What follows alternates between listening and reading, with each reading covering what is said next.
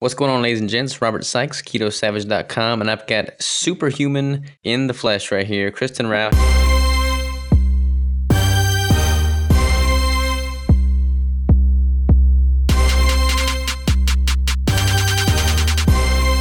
How you doing?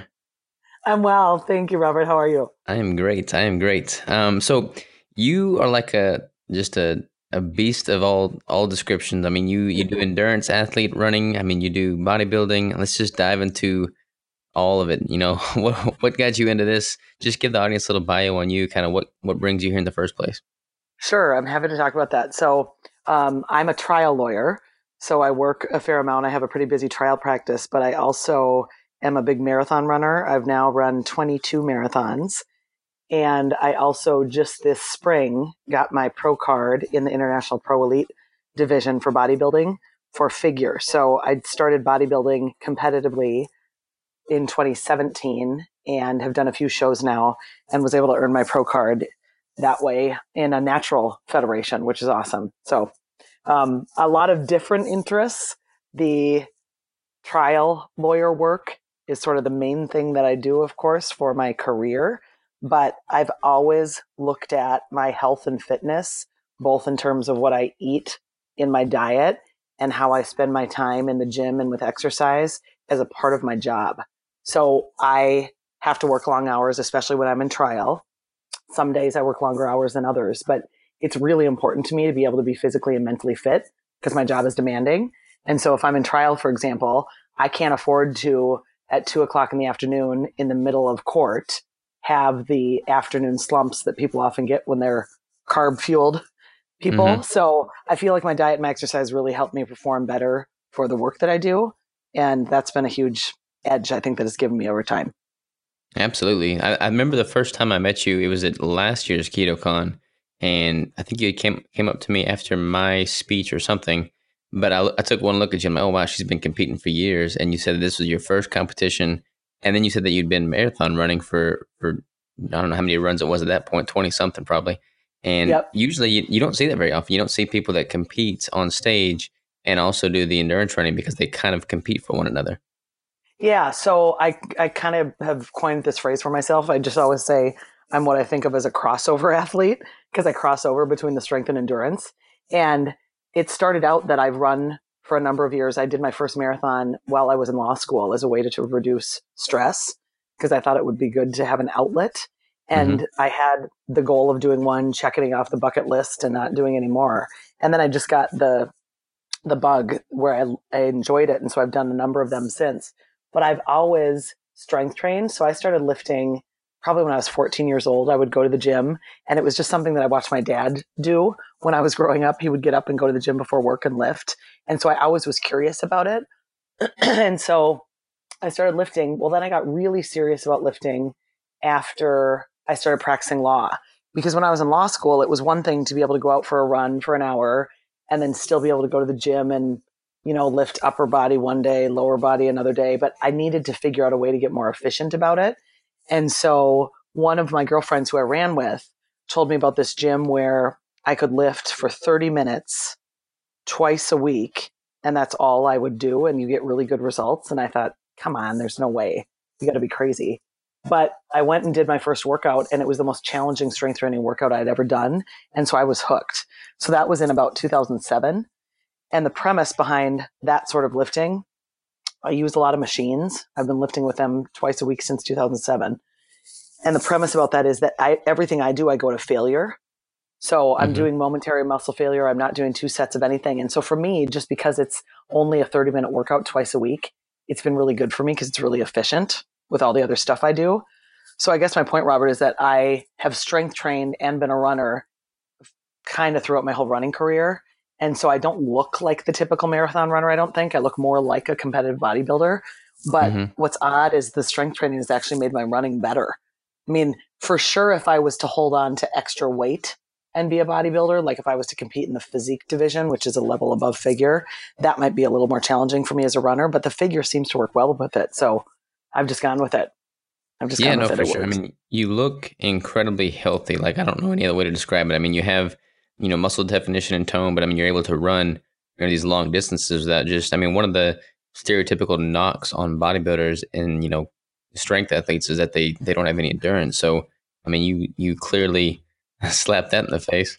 Yeah, yeah. I feel lucky that I was able to do it. And it's funny, as I have, we can talk a little bit about kind of how I stumbled upon keto and my journey with that. But as I've honed in better on my diet and really switched over in the last several years to being a fat fueled athlete instead of a carb fueled athlete, that's made my running better too.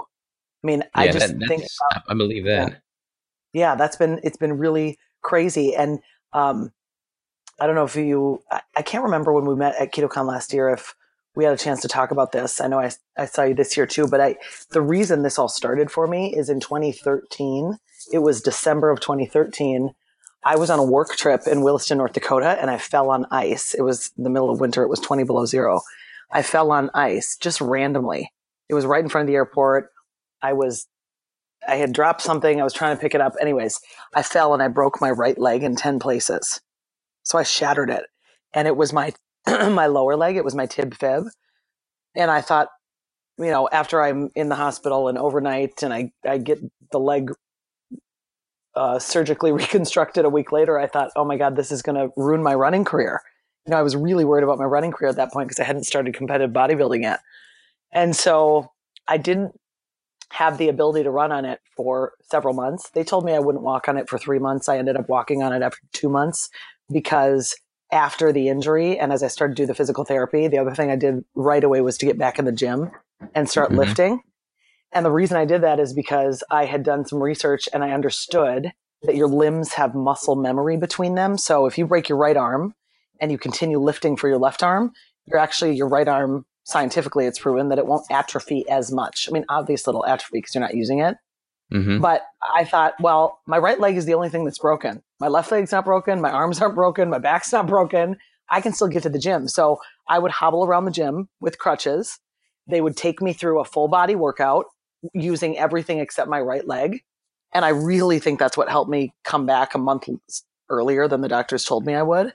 So I started running on my leg several months after that. And because I hadn't been doing as much cardio, and I was, one of those people that was of the belief that you always need to do cardio because that was just how I operated.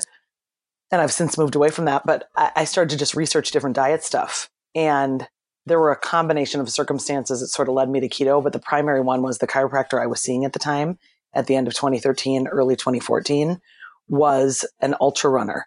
And I don't know if you know this, but in the ultra running world where they do these 50-mile, 100-mile races, a lot of those guys are keto Hmm. and they Yeah, I had use Zach fat Bitter to on the other fuel. day, and he was totally keto. Yes, exactly. So I had kind of heard that it was a big thing in that world, but it just hadn't come into the marathon world at all yet. I mean, ultra runners are doing 50 miles, 100 miles, and they need to not bonk, obviously, and you can't Hmm. continuously eat carbs for those long distances. So he'd be working on me doing my chiropractic stuff and doing soft tissue work. I'm like, wait, so what's this keto thing? And what are you talking about? And are you kidding me that you eat fat when you're running? How do you not bonk? And I started to learn about it through him. And then I started to do my own research. And I thought, well, I want to play around with this. So I'd do little things where, my next half marathon, I'd try to eat some more fat. And then I learned, okay, you can't really do it right before the race. So that's not going to help with your GI issues. And I just kind Yeah. of kept experimenting. And what I found was it was that year in 2014, I started to do all my cardio fasted. Fasted was just working best for me. I had really done fasted cardio most of my running career, but I started to just fine tune it better and then practice different things before races and different meals the night before.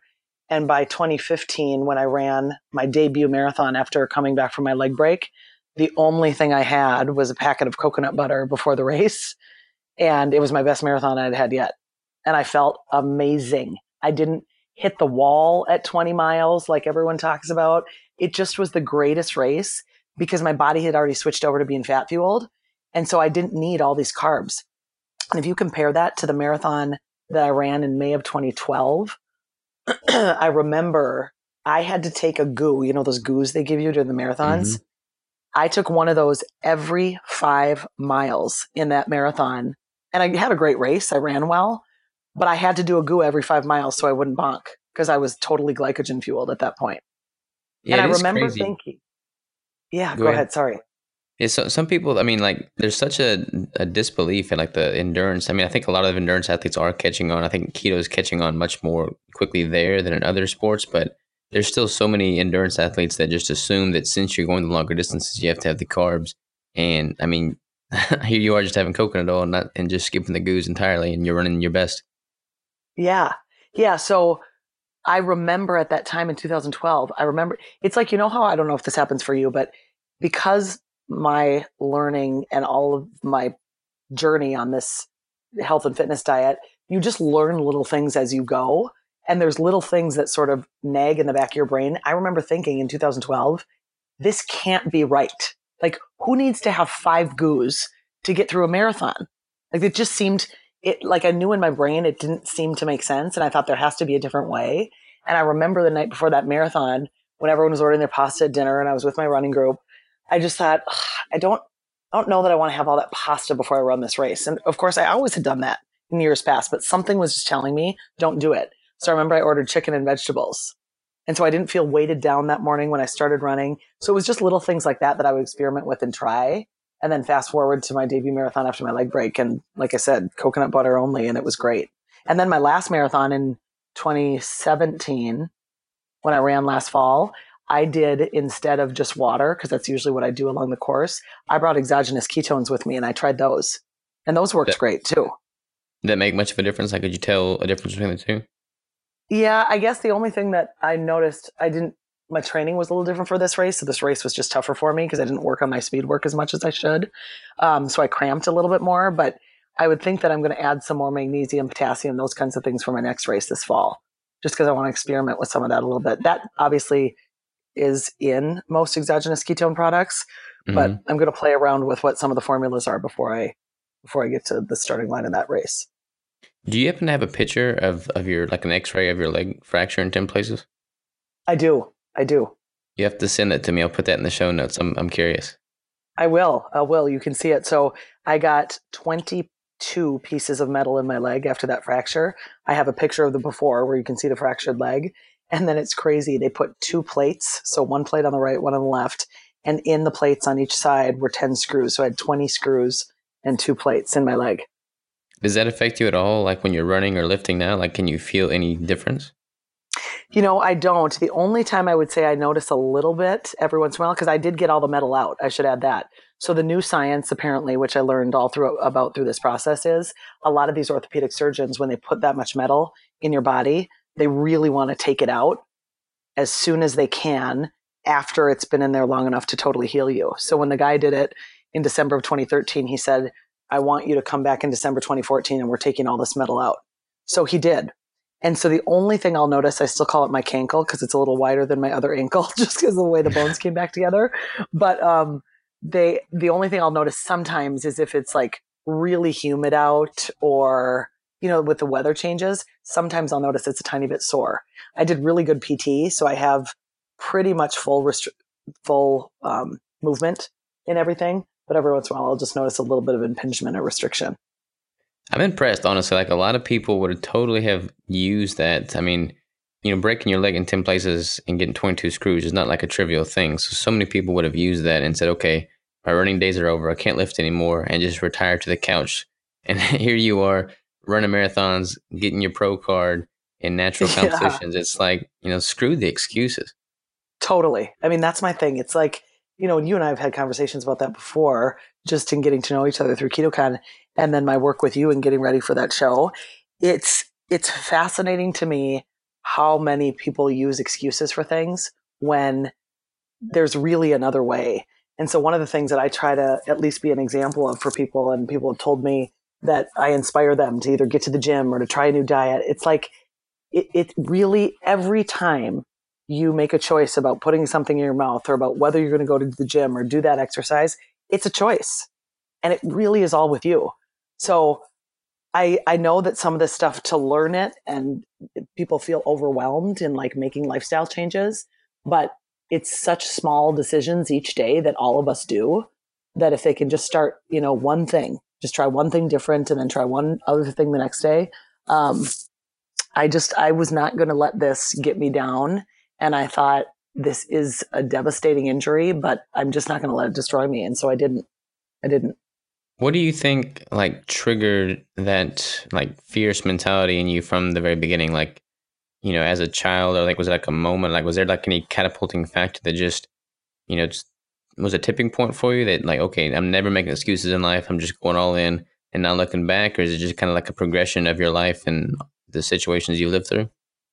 Yeah, that's a great question, Robert. I think I'd say that it probably was just more about kind of always from a young age having a lot of drive and determination. So I, in my work, probably in the last few years, hired this marketing coach to kind of help me with some business stuff. And one of the things she made me do was to take this exam called Strength Finders. I don't know if you've ever taken that. I Hmm. hadn't taken it. I think people that work in the corporate world do more of those um, tests periodically, but I hadn't taken it. So it was really interesting for me to take. And I had competition as one of my top 5 strengths, which I think I've just always had a competitive streak in me from a young age. And it really has manifested for me in just being competitive with myself. So one of the Hmm. quotes I've always said, and I just kind of made this up myself several years ago, is I said, I really believe if you're not getting better, you're getting worse. Like, I don't think people really just tread water or stay stagnant through life. Either you're getting better in little ways or you're getting worse in little ways if you're not working on things. And so, you know, there's like anything, you sometimes take 2 steps forward, 1 step back. Sometimes you're catapulting forward in all areas of your life, and then sometimes you have setbacks. But I really look at life as I want to constantly be improving, constantly learning. I find the whole health and fitness world and my experimentation in it to be so fascinating and so fun for me. I'm just really passionate about it. And so I really used that devastating injury as a way to say, okay, I can let this get me down, or I can choose to use it as a way to learn all sorts of different things about myself and figure out what my resilience really is. And so that's what I did. The other thing I did was um, I was worried that when I had that bad of a leg break after having been a weightlifter for that long and a runner, I thought, well, geez, I wonder if I have some sort of underlying osteoporosis issue or something. Because it just seems so crazy to me that Hmm. someone as strong as I was at the time could break my leg that bad. So I also started doing a lot of research about supplementation and, you know, micronutrients and how do you make sure that your body's actually absorbing the nutrients you're getting. And so that also kind of helped with all my understanding of keto and just figuring out how I could maximize, what I'm doing by way of my diet and figuring out how to make me the most healthy as I move forward. I love it. I think, it manifests itself in all aspects of life. There's not like a standalone fitness in one corner, career path in another. Like it's all symbiotic in nature. And I've always preached this to anybody, anybody that's ever asked me, and you're like a perfect illustration of it. Like everything builds off of one another. And, your fitness, your nutrition, that impacts your career and your success there. And to hear you talk about having like this low point in your life and leveraging that, being stoic about it and helping that and using it to catapult you forward as opposed to, hold you back. I mean, so many people would benefit from that kind of mindset because that kind of mindset can be applied by anybody in any situation in their life. Yeah, it really, really can. It really can. And it was amazing just when I got back in the gym after that injury, because I had surgery and then 2 weeks later, I was back in the gym lifting. Just the confidence that it would continue to give me by continuing to get stronger for my upper body, watching my left leg still get stronger. I mean, we laughed at the gym because as my right leg atrophied, because obviously it did. I didn't stand on it or put any weight on it for 2 months. I would Hmm. call it my chicken calf because I have pretty big calves, but Yeah. it atrophied really bad. And then my right quad just got so little. It was so funny how little my right leg was compared to my left.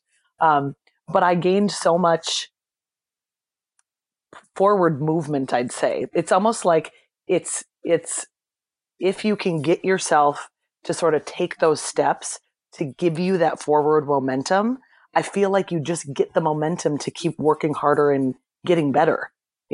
By going to the gym one time and being like, oh, that wasn't so bad. I can still do my upper body lifting and my left leg and all this stuff. It was like, yeah, I want to go back because that felt really good. I actually was really worried after the injury about what it might do to my serotonin levels. I've been lucky that I've never suffered from depression or any of that kind of stuff, but I thought, I've also worked out my whole life.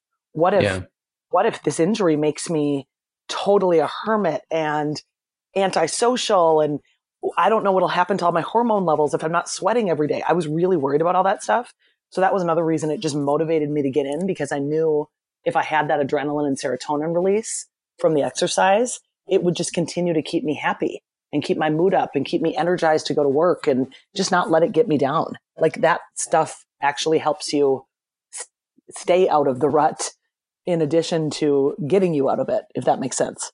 Oh, 100%. It's hard to put into words like the sensation that comes over you when you're doing something that, like, quote unquote, you shouldn't be or doesn't make sense to do. But when you're going above and beyond, you're like freaking giving everything you have, like every muscle fiber is strained, every mental synapses is fired. Like when you're going to the freaking nth degree, you know it, you realize it, and you know if you're holding back, the inverse of that, if you're not putting forth maximum effort. But when you do, and that's like your day to day, then that itself becomes such a motivational factor because you're literally reaching new heights and changing your perspective every single day. And when you're doing that, like that's how I feel about every single contest prep I do, or every single, like, growing this business that I am now. Like anything that's like that, that's incredibly hard, is totally out of your comfort zone, and you literally have to like fixate on the moment just to get through the moment. When you do that, I mean, you are literally becoming a better person real time. And that is like I don't see how people can afford not to do that, because I mean, you have a limited time on this planet, and those moments of incredible trial is what makes life worth living. Yeah, I totally agree with you.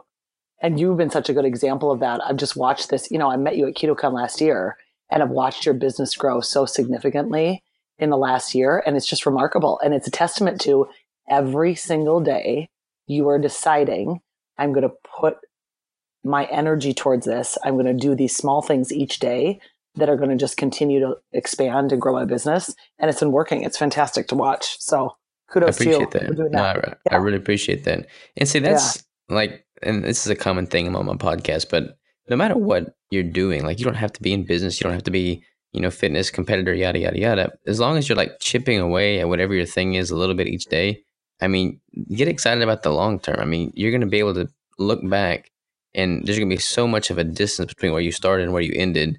That, I mean, like, it's just the consistency. I think consistency and determination are honestly like the two biggest variables to success. Yeah. No, that's a great point. It's funny because I've been sharing a little bit more on Instagram recently with respect to like my macros and my food and my workouts and that kind of thing. And I think some people think I'm nuts when it comes to how I track my macros and what I do. But I literally get so charged up, excited about it. Like I'm one of these data nerds who just likes to see, okay, well, if I have this snack, then my fat goes up here. And now I know for my next meal, I need to focus more on protein or less on protein. And I just really enjoy it. And so yeah, a consequence of it is I'm going to have a better lift in the gym, or I'm going to have a better workout, or, my bicep might look that much better, whatever. But I actually find the process of it so fun. So I Hmm. just, for people that can just get charged up about the process of something. And if it's not tracking macros or, doing a particular kind of workout or whatever, fine. But I just think it would be so helpful for people to hear, figure out what it is that charges you up like that and gets you excited.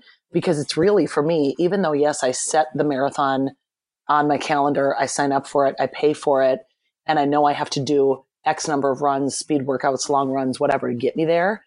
It's actually that process where I have to get out that day and do that long run, or I have to go do that speed workout, or I get to take that rest day because I worked hard the last few days. The process of that I also totally enjoy. It's not just about getting to the finish line at the end of that marathon. I mean, I'm not going to lie. That's one of the best feelings that I get, or stepping on stage and getting a trophy is also one of the best feelings. But if you don't enjoy all of the individual steps it takes to get there, or if you can't find some benefit to them, you're never going to want to get to that finish line because you're just going to give up on the process. I completely agree. And you said it perfectly. Like, people need to look backwards, like figure out what it is they want to do, and then work backwards from that, reverse engineer. If they don't think that they'll like and enjoy all the freaking, day to day minutia of that process, then they might as well just never go down that task or learn to change the way they think about the process, because they will never be able to excel at that thing if they hate the day to day. Yeah, exactly. Exactly. It's the process. And you said it exactly how I do it, which is And I've had friends and business mentors and people ask me about this. They've said, how is it that you continue to have these goals that you set for yourself outside of just regular business? Like, how is it that you get yourself to do it? And for me, the answer is pretty simple. It's that I know how rewarding it is to set a goal, reverse engineer what I need to do to get there, actually do all of that work, and then achieve the goal. For me, that's like the holy grail of life, you know? Hmm. And it doesn't have to be a fitness competition or a marathon. It could be some other smaller type of race. It could be a goal with respect to a relationship or a family. It could be anything.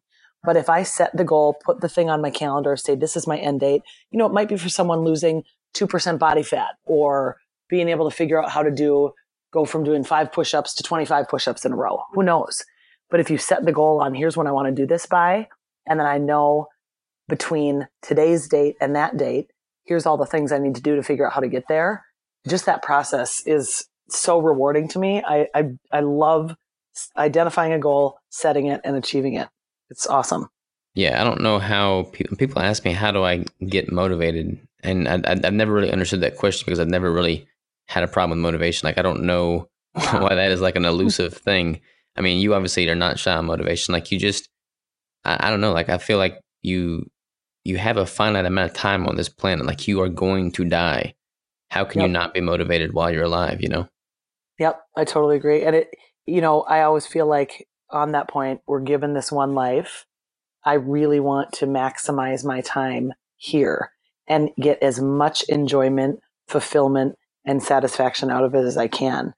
Because, like you said, we only have so much time. And I, if people could at least go through that process once of setting a goal and achieving it and realizing how rewarding and satisfying it is, I think people may be more willing to do that regularly in their life. I feel lucky that I've had that kind of inherent motivation my whole life. I'm grateful for it.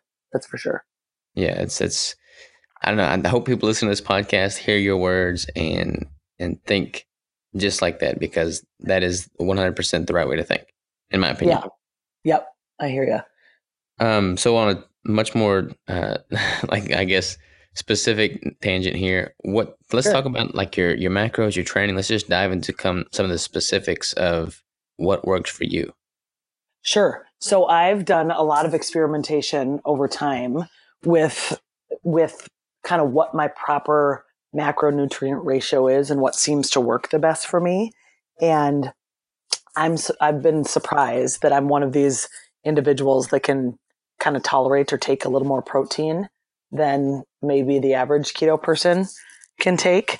So I set my macronutrients at about 70% fat, 25% protein, and 5% carbs. And so, that's still a ketogenic profile, Hmm. but for someone who's more 80, 85, more therapeutic keto, where they're doing 80 to 90% fat and much less protein, that works for them. This is just the ratios that I found work for me.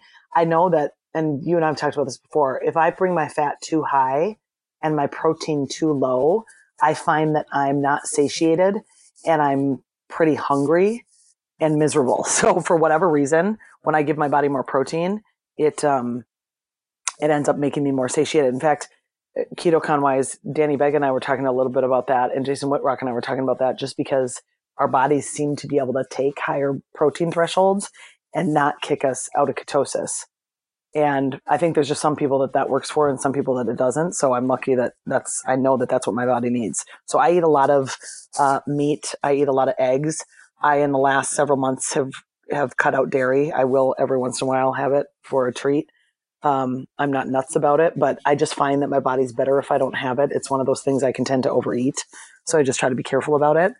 And yeah, that's kind of what's worked for me and how I've honed my diet over time. I can pretty much do maintenance calories of about 2,000, Hmm. 1,900, 2,000, and I'm fine. Sometimes I can do more than that if I've had pretty intense long workouts. I can take a higher calorie. But if I diet religiously for a period of weeks, if I'm getting ready for a show, for example, and I really want to cut my macros down by way of calories, 1,800 will do it for me pretty easily. which is crazy. I mean, in the grand scheme of I things, know. like when I was working with you, getting you ready for that show, I mean, I was just amazed at how responsive your body was to the higher calories. I mean, I literally got lower on my calories during my contest prep than you did in yours. And that just blows my So mind because I've crazy. got more muscle mass and size than you, yet here you are eating more than me. Right, right. I don't know what it is. You're just a freak. Yeah, freak of nature, I suppose. It's lucky. Although I sit here and I see stuff like that, Danny or some of these guys are doing by way of calories that they're able to consume. And I think, God, I wish I could eat that many because if left to my own devices, I probably would consume that many all day. But it's why I track. Yeah. I know some people I know tracking gets them a little bit crazy and it makes them kind of dabble into, negative food issues. And you've talked about that on your show before because I've heard you share about that. For me, I haven't had that problem, which is lucky. So for me, tracking works. Now, I'll have days where it's like, oh, I'm just going to be hanging out with my friends.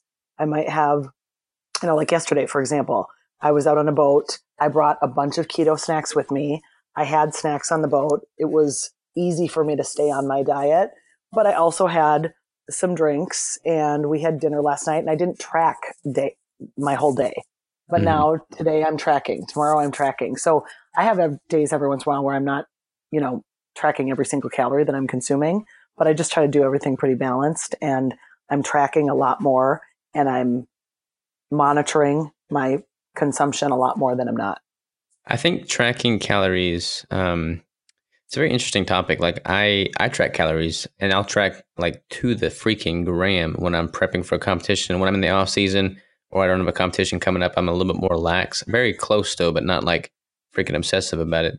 But even when I'm obsessive about it, like in a competition prep, I don't let it negatively impact my mind. I used to be, very obsessive about food. I had, eating disorders, which I've talked about in the past, but I think, I mean, tracking is tracking. Like it's simply that. There's no negative in that. I think it becomes a negative when you have the wrong outlook or mindset towards it. And that can be corrected by the way you think. So you can't ever blame the simple act of tracking as messing up somebody's, psyche. It's all about how you think about that.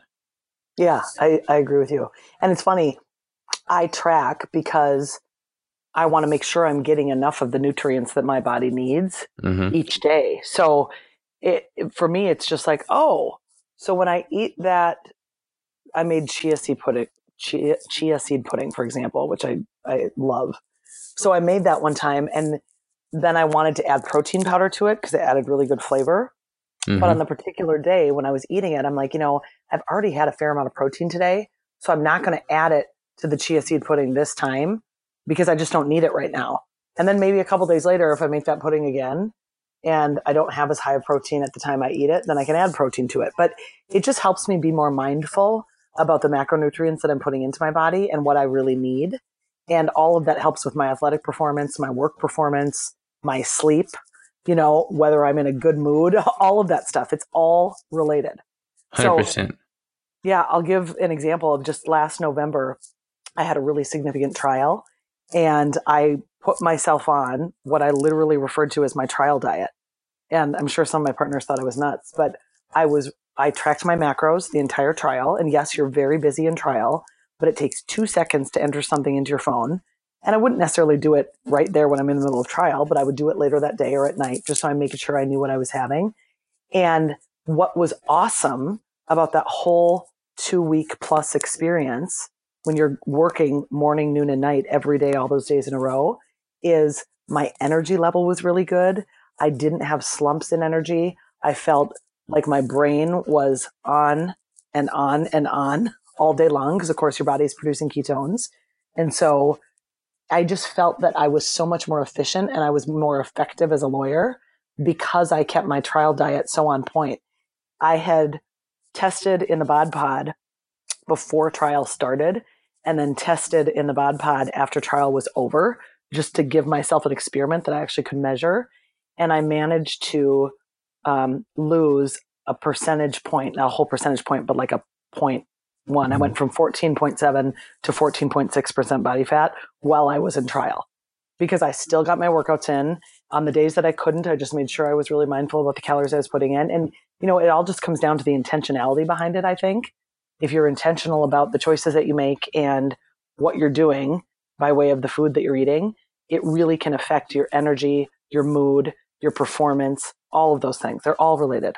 Absolutely. I think like previously, before I was keto, there'd be days where I would just seemingly randomly, have a stomach ache, or I would feel nauseous, or I would be hungry, I'd be full. There's just so much inconsistency with how I felt on a day-to-day basis, which in turn affected how I performed that day with training and whatever else I was doing. But now, like I literally know exactly how I'm going to feel to the T. I can optimize on that. I can peak my energy at certain times. I can feel more satiated at certain times. Like I have complete control over how I feel in a 24-hour period because I know exactly what I'm putting into my body. Yep. Yep. And that is I mean, there's so much to be said for that. That gives you just complete control over how you perform in a day and your life compounded. I mean, people that have so much inconsistency, that's just a huge dampening factor on how well they're able to go through day to day. Yep. Yeah. And the other thing that I was just thinking about as you were saying that, and you helped me with this a fair amount when we were working together, which is really practicing figuring out sort of the time restricted eating windows and the Mm-hmm. intermittent fasting. And so I would do those experiments even during trial, which was awesome, which was see how long you can go without eating. And so I would usually have a snack mid morning at trial, but there were several days where I just wouldn't eat until we got to lunch. And that's pretty much how I do my regular diet now. I usually do all my workouts in the morning fasted before work. And if I'm really hungry at some point later that morning, I might have a snack at like 10:30 in the morning. Otherwise, I'm typically not eating till about 1, 2 in the afternoon. And so that's just efficient also. I mean, when you take out all of the time, think about like the traditional bodybuilding diet that I'm sure you did in the Mm-hmm. past and that I know I've did where you are eating 6, 7 times a day, you're prepping. I've done competitions that way. It's a lot of work and it's really time consuming. And you have to go heat up your food and now you have to eat again and now you're thinking about when you're eating. So I've loved how keto has made me more efficient because I think about food so much less and Mm-hmm. I'm just not obsessed with it in the way that I would say that I could have been in the past, even though I'm tracking all my macros and even though I'm really excited about all that aspect of eating, I don't feel as obsessed with okay, now I have to eat again and what am I going to eat? It just seems I feel like I have a healthier relationship with food if that makes sense doing keto. Absolutely. Like honestly, keto was the reason I was able to overcome my eating disorders because there's a difference between tracking your macros meticulously when you're eating 6 meals a day and everything you think about in a day is about food versus tracking your macros when you eat 2 times a day and you pretty Yes. much like know when and what that's going to look like. So I mean, it just takes that the whole obsessing and constantly thinking about it. And when you take that out, then tracking macros is like a moot point because it's not like you're obsessive about eating. Right. Right. And I'm sure you and I could go down a whole rabbit hole on this, but I'll kind of try to give people this way to think about it. When you are constantly eating carbs, or at least I'll speak for myself, when I was constantly eating carbs, because carbohydrates literally make your body addicted to them because they're a sugar, they change your dopamine receptors in your brain and you literally like want more and more and more. So it's not unlike being addicted to alcohol, drugs, other things. And so you do feel, or at least I should say, I felt um, really kind of married to the food. Like I had to, when am I going to have my next thing? And what snack can I have now? And oh, now I'm really hungry again. And it's because I was constantly on that blood sugar roller coaster of wanting something, being hungry, giving myself another carb. That would make me more hungry.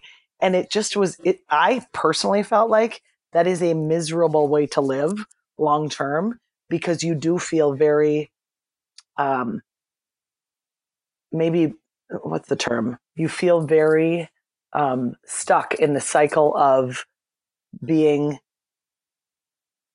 needing the carbs, not eating, thinking about food the next time. Okay, now I want to try not to eat that. Okay, maybe I can just have one. Well, now I want two. I just felt like that roller coaster was miserable. So I don't know if Hmm. you experienced that when you used to eat carbs, but for me, that's been probably one of the biggest benefits is feeling like my relationship with food is totally different and way healthier. Yeah, absolutely. In the past, this is interesting. I would walk into a grocery store and I would have to intentionally avoid certain aisles because like just like self doubts and um, I don't know, just like this weakness would come over me, and like I would feel, self conscious of things I'd cheated on, foods that I shouldn't eat in the past, and it was just like the grocery store literally was like intimidating to me, which is just pathetic. Now, like I'll go to the grocery store, I'll eat foods that I'm excited to try to kind of optimize, some aspect of what I'm trying to work on at the moment. But it's like exciting, like it's fun. Like I can get excited about going to the grocery store and the foods that I'm eating or looking up or ordering because it's with a very specific purpose in mind, and I control that purpose as opposed to that food controlling me just for sheer pleasure and addiction. Yes, exactly. Exactly. It's so funny. I love grocery shopping. I love going to the grocery store, but I think about how different my experience at the grocery store is now versus what it was, even 10 years ago, where now, and I'm sure you do this too, there's all sorts of recommendations about if people really want to start eating healthier, you shop the perimeter of the grocery store. And Hmm. that's all I do. Like there's probably one aisle I go down on occasion, like to get to the nut butters, but Hmm. otherwise I'm walking in, I'm in the produce, I'm in the meat, I'm in all of the sections that are the whole raw, natural, healthy foods. And I only go down the aisles as necessary to get a few things that are still a part of my keto protocol. I just don't, I mean, I couldn't tell you the last time I walked down an aisle of a store where all the cereals are because I just don't eat it. I haven't eaten cereal for, I don't even know how many years. But if you don't have that as a part of your, if you take it out as one of your options for what you consider to be, quote, food, which is exactly how I look at it, there are just a number of things that I refuse to agree are food. You don't even have them on the table anymore as far as an option. And it's a lot easier to say no. Yeah, that's a really, really good point. Like when you remove something, when you flip that switch, same concept holds true when you're going into a competition prep and you flip that switch and you just like, become really meticulous and very, very, rigorous with your training, your nutrition. Same concept holds true when you're grocery shopping. Like if you remove that as an option and it's no longer on the forefront of your mind, then there's no temptation there and it's just gone. Like that removal as an option and flipping that switch is the hardest part. But once you do that and train yourself to do that, then it's just easy after that because then it's like, okay, it's not even there anymore. Yeah. Yeah. That's exactly true. And it's funny, there's definitely certain foods that I eat that still come in boxes or in packages, and that's just the kind of the way the world works. But there are so many things that I will observe other people eating or other people purchasing at stores, or I'll see in grocery carts, and I'm thinking, there's if you could, I wish that I could help people change their frame about what is and what is not food. Hmm. But because, and this, I could go down a whole rabbit hole on this with the meditation work I've started to do this year.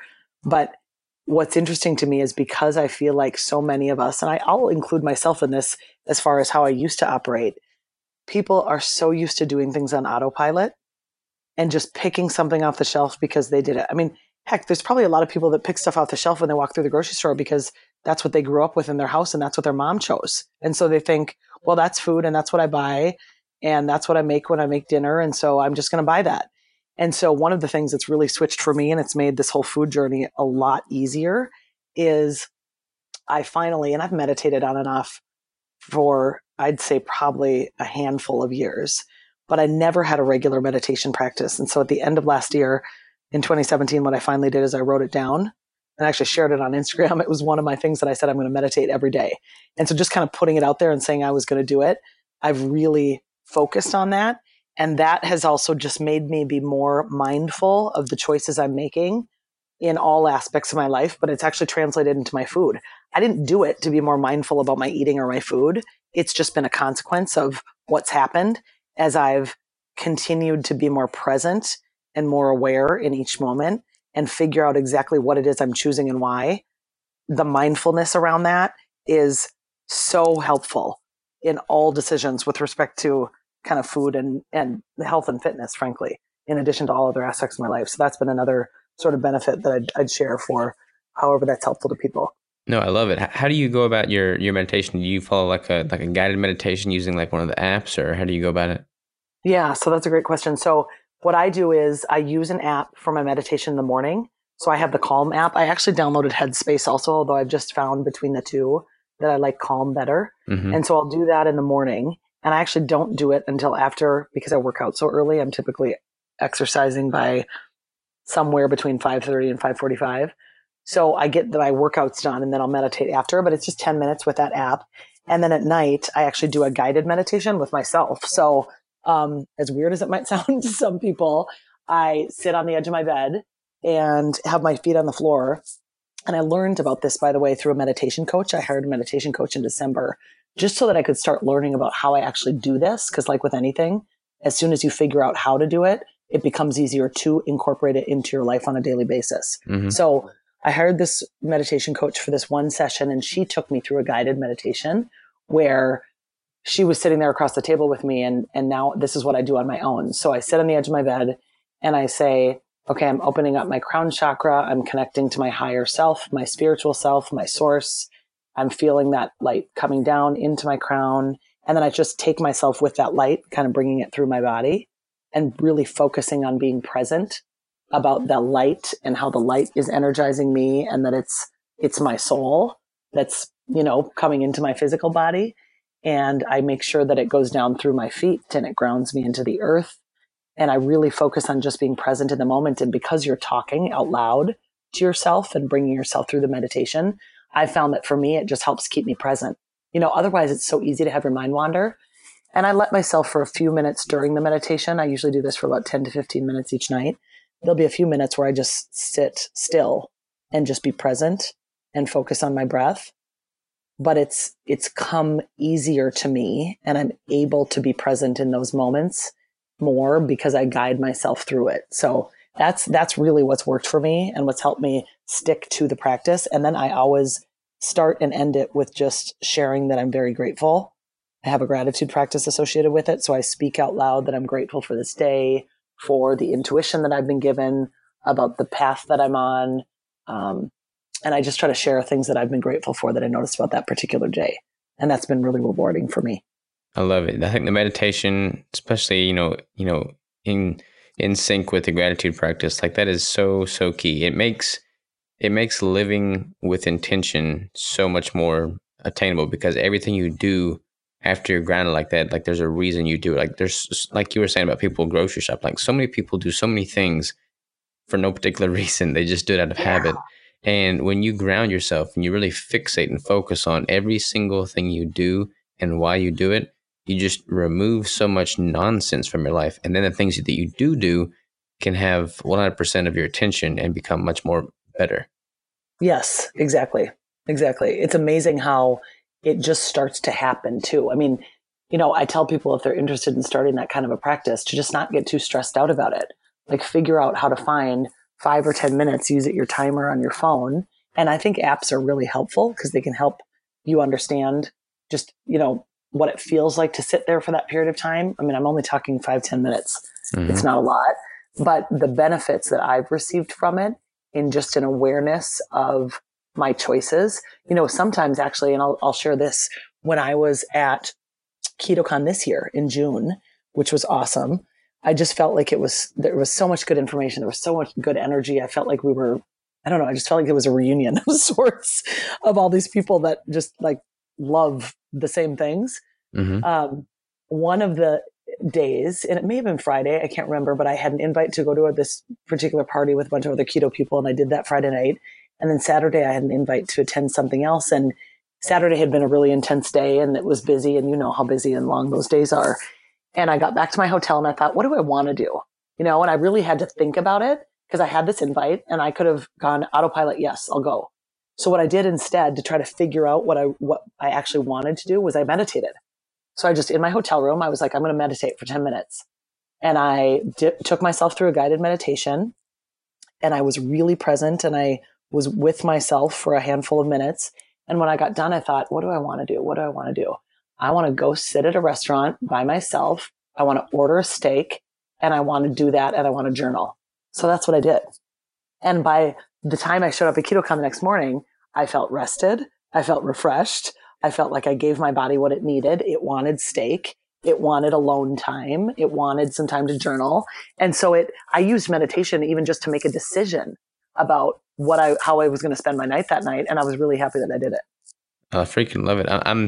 I've been on and off of meditation. Like I go through phases where I'm just perfectly on point, and there's times where like just the chaos of the world seems to hit me, and I just slack, which is funny because those are the times that I need to meditate the most.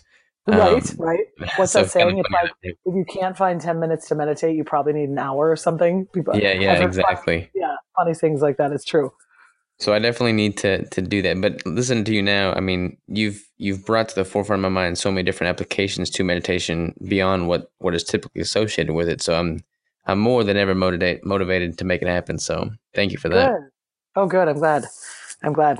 What real quick here, I've got a lot of people that have requested I bring more females onto the podcast, and kind of get their perspective. So I'd love Sure. to hear, here you are eating a lot of calories, doing marathons, doing competitive bodybuilding. What's like what are some things that you notice as a female that might not hold true for males, or what are some advice that you can give to females that are wanting to follow a similar path and they don't know how to apply the principles per se? Yeah, that's a great question, Robert. I'll say here's my top two things. Number one is I think that it's so important for women to strength train. I say it to all of my girlfriends. I say it to any woman I meet. I think strength training is the anti-aging serum. I think it's better than any products we put on our face. And I say that because as women, um, I heard a lot of, especially because I turned 40 a year and a half ago. I'll be 42 in August. And I remember hearing from people, oh, after you're 40, your metabolism slows down, you gain weight. It's just what happens to women. And I'm like, that's bullshit. Excuse me. I don't know if I can swear. I Yeah, was like, you good. that's garbage. Like, no way am I signing up for that. And I will tell you, at 42 years old, I have put up some of the best bod pod numbers. Well, just when I got ready for this last show, I got down to a 13% body fat, and that's fitter than I was 5 years ago. So I refuse to accept our metabolism slows down after 35 or 40 or whatever. The reason that happens, and the reason there is some research to show that that can be true, is because especially women don't strength train. If you continue to strength train, that will not happen. So my number one thing is strength training. And then my number two thing I would say is I think it's really important for women to also listen to their bodies and pay attention to the signals that their bodies are giving them. I used to think that I could always treat my workouts and my food and everything like any other guy because I work out so much and because I feel like with the kind of athletics that I do, it just wasn't different. But I will say, and I actually shared this with a couple of the women I was talking to at KetoCon. I went through a period where I wasn't getting my period because of getting ready for these bodybuilding shows and having low body fat. And what I did is I did one day of a carb cycling. And by carb cycling, I mean, I had a sweet potato and I had some gluten-free oatmeal in the morning. And that actually started to correct my cycle. So I looked at that and said, I haven't had a cycle for a while. That tells me that something's off with my body because that's not normal. You should have a regular cycle. And so I need to figure out what does my body maybe need in order to put me back on track. And literally it was like one day of carb cycling and I was back on track pretty shortly thereafter. So strength training is one, listening to your body is the other. And just really the art of self-experimentation. I mean, the way that I have figured all this out about my body over the years and knowing how much protein I can handle and how much fat my body needs and how low I can go on carbs and still feel like my hormones are all in regulation is because I'm experimenting with myself. And Hmm. so, try 30 days of something and see if that works for you and do a bod pod or a DEXA scan or an in-body test or something at the beginning, at the end, if body composition is important to you, or if that's not what's important to you, figure out another metric that you want to measure from start and finish in a 30-day experiment and just do it because every one of us is a unique individual. And even though there are similarities between all of us, everyone I try to empower women to figure out what works specifically for them. And I can't give them a magic recipe. They've got to do some experimentation on themselves to figure it out. I completely agree. I think so many people are like they're frozen or paralyzed to try something. They like wait for permission from people who have no right to give them permission. Like it's your body, it's your life. Like if you want to try something, just do it. And worst case scenario, you can still learn so much from it. Yeah, and I'm happy to help answer questions of that stuff for women. I recently I'm in the process of launching this kind of business outside of my trial practice, just because I get so many questions about a lot of this stuff. So I'm happy to have respond to people's questions, and they can reach out to me both through Instagram and through my website, and I can give you that info as we go in the show. But I really encourage people to experiment with themselves so they can figure out how the different diet and exercise protocols that they employ work best for them. Absolutely, 100%. I'm curious what kind of business endeavor you got going on. Well, so, one of the benefits of being a trial lawyer for 15 years is I'm used to speaking in front of groups. And Hmm. so I've been arguing to judges and juries for many years. And this motivational speaking thing has been a calling of mine for a long time. And so I'm branching into motivational speaking and also just some group and individual coaching, because I get asked about what I do both for diet and exercise a lot. And so I just want to help share with people what I know and what I learn and help them figure out what works best for them. So it's going to be coaching and speaking primarily, Robert. Very cool. Yeah, I think there's so much confidence that you gain in speaking, to a group, and I don't know, like confidence in life in general, no matter what it is related to, like that just it overflows and it spills into all other aspects of your life. I mean, if you have confidence in speaking in public, for instance, that flows into having confidence in trying these self experimentations on your nutrition. Like everything just feeds off another. And confidence, not to be confused with cockiness, but confidence is like such a huge character trait. Like I put so much significance on that. Yes, I totally agree with you. It's been, I think confidence, you're right, not cockiness, but being confident while being able to be humble and just be a leader, not because you want a bunch of people to follow and do exactly what you're doing, but because I just really respect and admire people who choose to lead by example. And so I choose to do that in my life. And if you want to get on this train with me and you want to do what I'm doing, that's awesome. If you want to learn from me, that's awesome. If you don't, that's awesome too. I'm a big believer in everyone just gets to do what makes them happy. And so if you want to learn more about what makes me happy, I'm happy to share it with you. And if you don't, good luck to you. You do you. I'm a huge believer in you do you. Yeah, I think that is the absolute right way to look about it. If you're, confident, but you're open minded and you're leading by example, when you try and like force yourself on others or, convince them that your way is right, even if it is right, they're automatically going to be turned off to you and you're not going to be able to make the impact that you can. If you just lead by example, then they're going to come ask and they're going to come knock and they're going to see what it is you're doing. And then they're open to any suggestions you have. And that is such a huge, skill set when it comes to trying to get people to do keto in the first place. Like my family, I want them to do keto. I can't try and convince them. I just have to kind of lead by example and hope that someday they'll, be eager to learn because I don't want to turn them off to it. But growing organically like that and letting it happen naturally and just leading by example and doing what you know in your heart to be right. I mean, yeah, that's what it's all about right there. Yeah, yeah. We were laughing. I was just thinking about this last night. I ran into some girlfriends and they had just ordered this massive, massive dessert at the table at the restaurant that we were at. And so I went over to them and I was like, and they laughed because they know I'm keto. And they said, "Oh, hashtag keto." And I said, "No, I can try a bite of it. Let's have a bite of the ice cream or a bite of whatever." And so, just also being able to have fun with it and not take everything so seriously. It's like, okay, it's not like I never have a bite of this or a bite of that, or I haven't tried things over time, or I don't have a day where I say, okay, I'm going to go off plan today. But, 97% of the time, I'm strict about what I do, not to the point of being nuts about it, but just to do what makes me happy and to do what makes I feel successful and optimizes my performance in all areas of my life. And so I just challenge people to do that. Life is too short to not figure out ways to maximize your life and make yourself the best that you can be. Absolutely, 100%. I'm excited to see where you're going to be in the next year, much less 6 months. I mean, Thank you. you're just compounding and growing at a crazy rate right now. Yeah, thanks, Robert. I appreciate that. I'm excited about it too. Absolutely. So where can people go to find out more about you and the side hustle you got going on? Yeah. So right now, I've just got this, I had gotten a landing page up on a website for the purpose of getting that ready before I went to KetoCon, but I'm still working on that. So it's a little bit under construction, but you can reach out to me that way. And that's at my Instagram handle name, which is MN. That's MN like for Minnesota. So mngoldengirl.com. So I have that website and then I have that linked through my Instagram and people can follow me on Instagram. I keep my page open and I spend a lot of time on my stories sharing things that I eat while I'm at the workday, different workouts that I do. And I'm going to put some of those on my highlights just so that people can go back to them, because I've heard people say I'm trying to screenshot them and I want to remember the recipe that you wrote down, but it moved too fast or whatever. So I'm going to put some of those things on my highlights and I'll share those too. And people can look at those for a resource and reach out to me Instagram or through my website. Very cool. Very cool. I'll link out to that too to make it easy for people to find you.